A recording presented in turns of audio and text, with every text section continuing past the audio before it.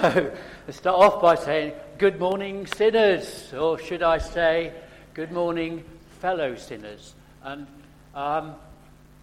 this bit today, for me, the aspect that I'm going to be looking at is really about sin and what it is, its effects, and how we deal with it. I will not be looking at the anointing part of it or touch on the parable that is contained within the story. There's a lot in this.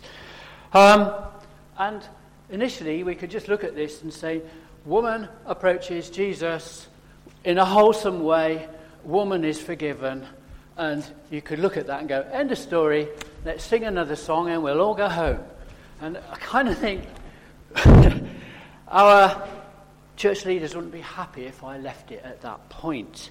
So we need to say a little bit more. So our previous stories in this Luke Street have been looking at various things. There was Simon's mother who had a fever. There was other people with various illnesses. There was a paralyzed man who was lowered through the roof. There was the Pharisees challenging Jesus about meeting the wrong people, and Jesus making it clear that he was with the right people and he was here to heal or look after the sick. There was the centurion's sick and dying servant, and Jesus brought a dead girl back to life. This story is quite different because here we have a woman who is physically fit. Her issues are mental, if you like. She's under a lot of stress. She is in a state of anguish. She knows that she has done wrong. She knows she's sinned, and she is burdened with guilt. It's all here, if you like. And we have this scene. And in this scene, there are really three players that we're interested in. There's Simon the Pharisee, there's the sinful woman, and Jesus. And I look at these and go, Simon the Pharisee probably represents some of us here, and I'll look at this and go, it certainly represents me. The sinful woman possibly represents who we might aspire to be. Yes, we might aspire to acknowledge our sins. And of course there is Jesus, who we cannot aspire to be like, but we can use as a role model for perhaps how we should behave. And although this is said to occur at Simon's house, Wearsby suggested that it's not in a house, because you might question how this woman could just get into here. And of my bit of life in the Arab world, I can go along with that, because when Arabs get married, in the Gulf Arabs who've got some money, the women have their celebration hidden away, because women are not allowed to be seen much, so they have their own private one. But the men have their celebrations in an open square. It's a big marble square, no sides to it, and they conduct all their part of the ceremony in public, and there is always an audience and curious bystanders, of which I have been one, looking at that. And in Jordan it was slightly different. They were a lot poorer.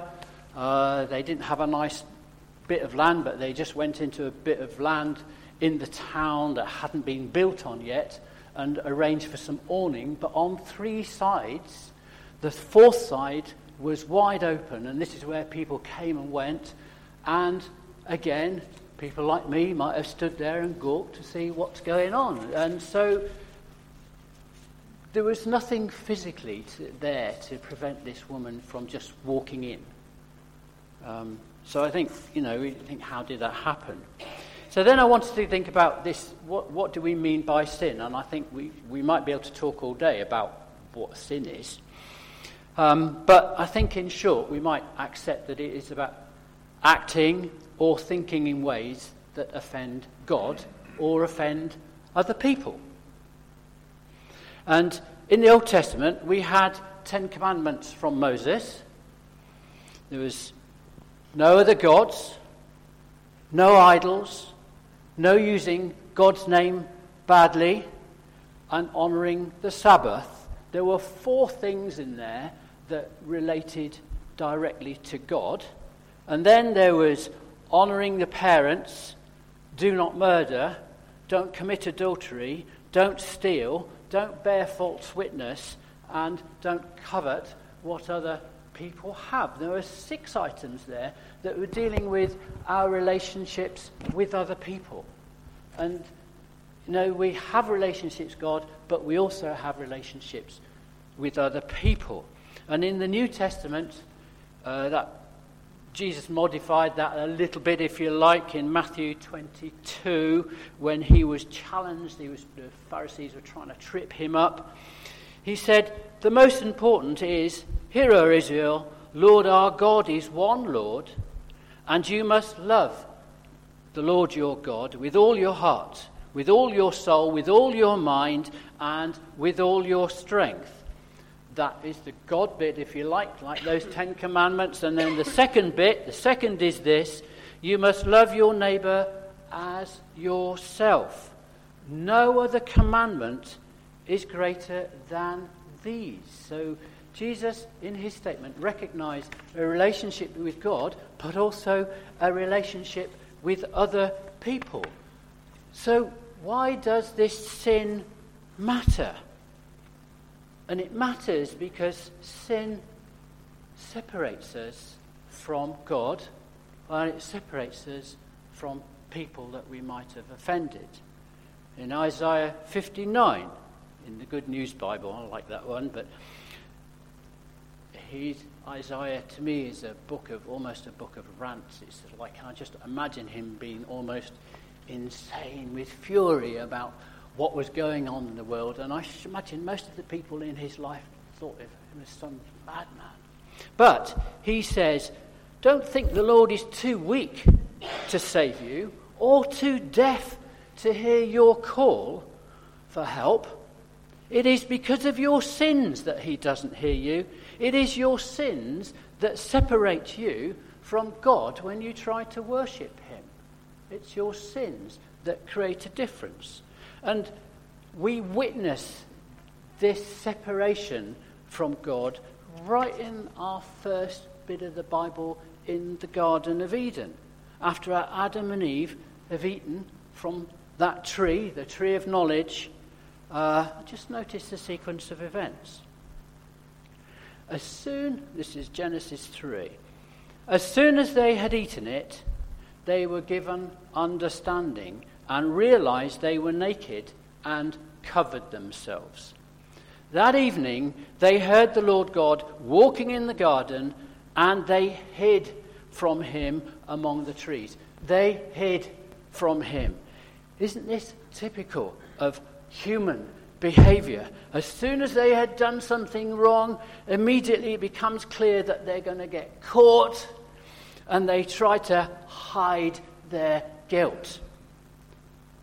And they try to hide themselves in the forest. So we see this emergence of a physical separation from God in doing that. But then we go back to this. It said, but the Lord God called out, "Where are you?" And he answered, "I heard you in the garden. I was afraid and hid from you because I was naked." I was afraid. Fear comes in when we have done something wrong and we're worried about getting caught. We get frightened and we tried to hide it. Adam was frightened. His nakedness drew attention to the fact that he had sinned, and it left him vulnerable. And we don't like being vulnerable, do we? Who told you you were naked? God asked. Did you eat fruit that I told you not to eat? The man answered, the woman that you put here with me gave me the fruit and I ate it. The Lord God asked the woman, why did you do this? And she replied, the snake tricked me into eating it. So here we see both Adam and Eve try to park the blame somewhere. Not me.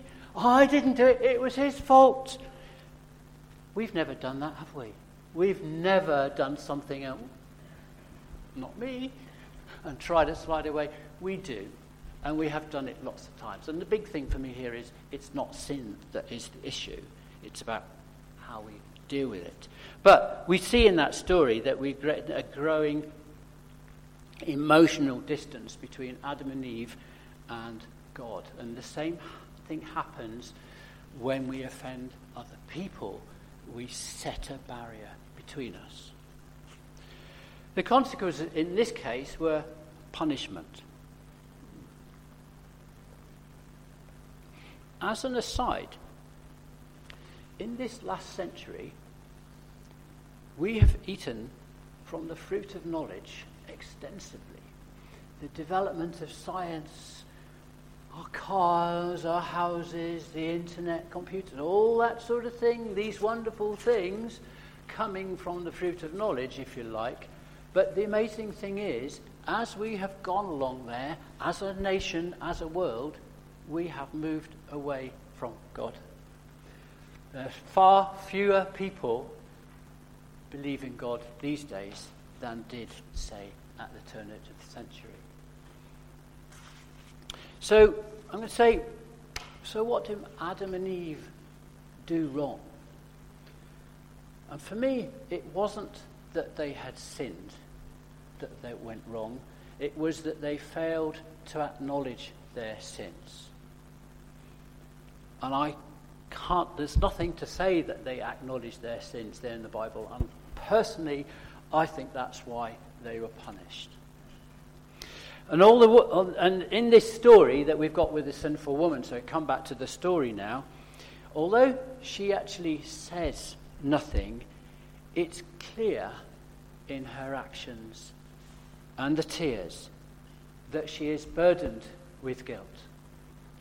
She is remorseful, and she is full of contrition, and she is making herself vulnerable. Can you imagine yourself going into this place as a sinful, supposedly dirty woman, into these religious people doing what they're doing and just bursting in and then start crying on Jesus' feet? I kind of think that must have taken an awful lot of courage. And Jesus, he didn't rush in to save her, did he? He let the scene develop. He gave time for Simon the Pharisee, and I assume the other people who were around, to condemn Jesus for his lack of understanding, supposed lack of understanding of who this woman was. And it also gave time for the woman to fully express her sorrow. And you might have been in situations where, when there is this tension around, when people are, fraught with each other, if you like. But there may be sometimes when forgiveness has been given too quickly. The person hasn't had time to really express their sorrow, and it just feels a little bit wrong, doesn't it? I think Jesus, in this situation, allowed the woman to fully express her remorse there. But he also gave her time to show her love and her faith in Jesus. I think the fact that she walked into this scary situation says a lot, that she really must have trusted that Jesus would save her. And actually, she did more. I'm going to say, you and I perhaps wouldn't have gone in there without knowing that we were going to survive the situation, but she more than survived. She got saved. Yes, she had faith. And what a transformation that is, isn't it? from a pitiful state of being racked with guilt to having peace. And I'll come back to peace a little bit later. The thing about Jesus, though, he is that true friend who will forgive us no matter what we've done, provided we are remorseful and provided we have faith in him that he will do that. Not many humans would go to that extent. How about Simon the Pharisee? And a few years ago, this is when I sort of became a Christian, I was interested in why people didn't go to church or what put people off going to church. And there's lots of reasons, and people are frightened to walk through this door into this situation, this group of people going through their ritual. That's something they're frightened of. But the most common answer seemed to be, well, why go to church? It's full of hypocrites. And it seems to be how the population at large might view us in here, that we are hypocrites.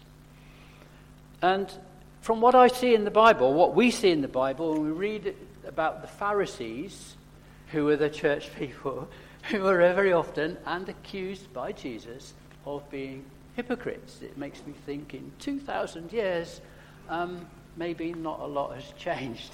The views of the population out there are still the same. But Simon had invited Jesus for this meal and to come and talk with them. We don't know his reasons for doing that. I'm guessing that he was as curious about Jesus as everyone else. He wondered who Jesus was. In our Bible group the other night, I was telling people how quite a few years ago I believed in God. I can't believe that there couldn't be a God. But I really wondered who Jesus was. I had a lot of doubt about that. So I imagine he was in a similar place as I was. And as the story developed, we learned that Jesus failed to receive Jesus in the way that was customary, or was the custom for people who are coming as your guests. He failed to do that, to give that common courtesy, yet we see that he was quick to criticize Jesus for not knowing who this woman was. His response to it, and criticized the woman too.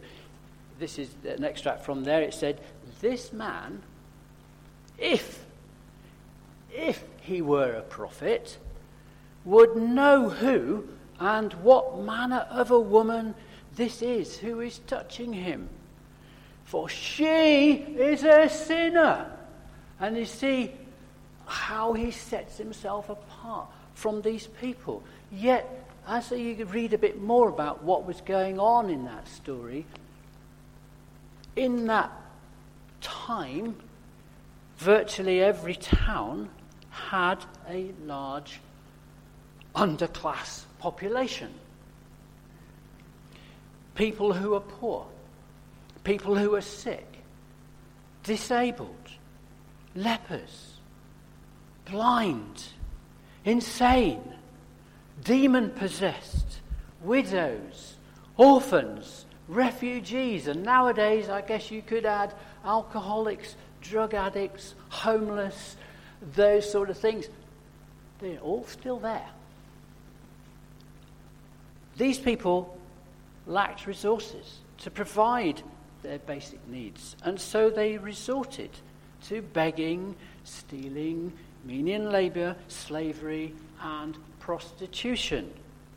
They were powerless to change their position, yet highly criticized for being in that position. That is just awful, isn't it? You're born to be in that pit, and then you're criticized for being in that pit. Wow. And in his thoughts, Simon the Pharisee revealed his true attitude towards these underclasses. Yet in Jesus, we notice the opposite. He sought these people out. He sought to be with these people, to save them with his grace. And I have to ask myself, am I like Simon? Do I shun those who are less fortunate than me? Do I put myself out to help those that are less fortunate than me? Maybe I don't give as much help as perhaps I ought.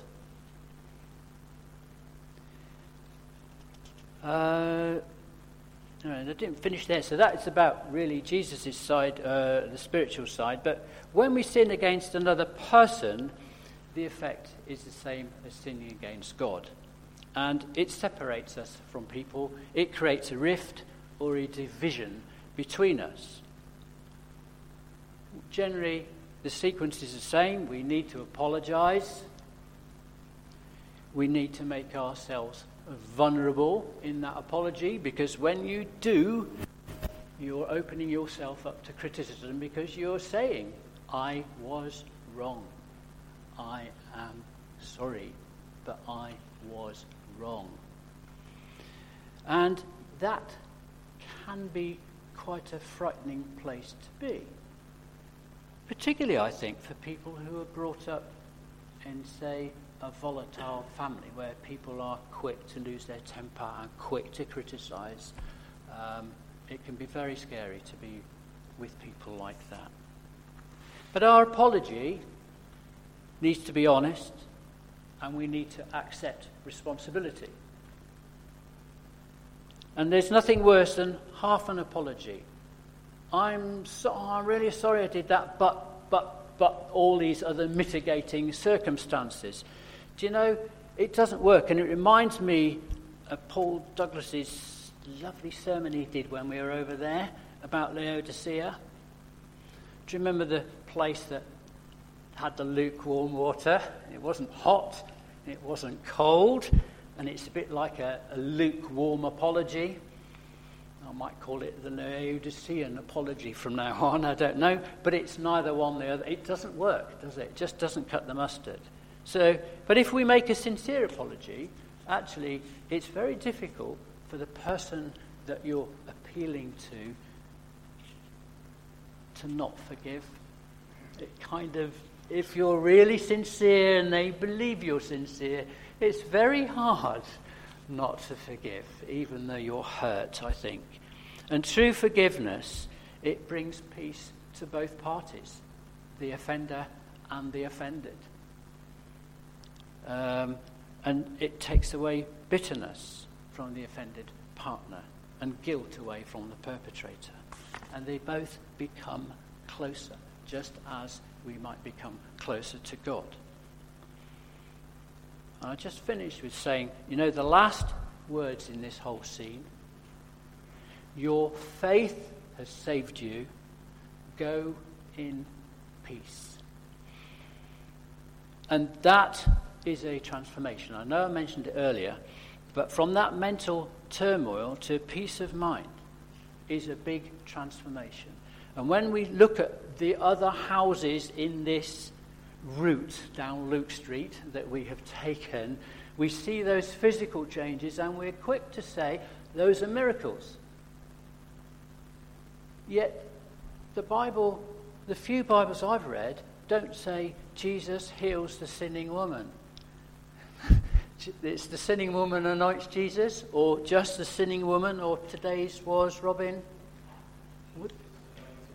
Joint anoints, yes. It's but it doesn't say Jesus healed this woman. Yet, in my view, this was a miracle too, a big change. And what's more, this one, it's a miracle that we can actually witness in our lives today. If people apologize and are ready to apologize wholesomely, then we can witness a miracle. A small miracle perhaps, but we get peace.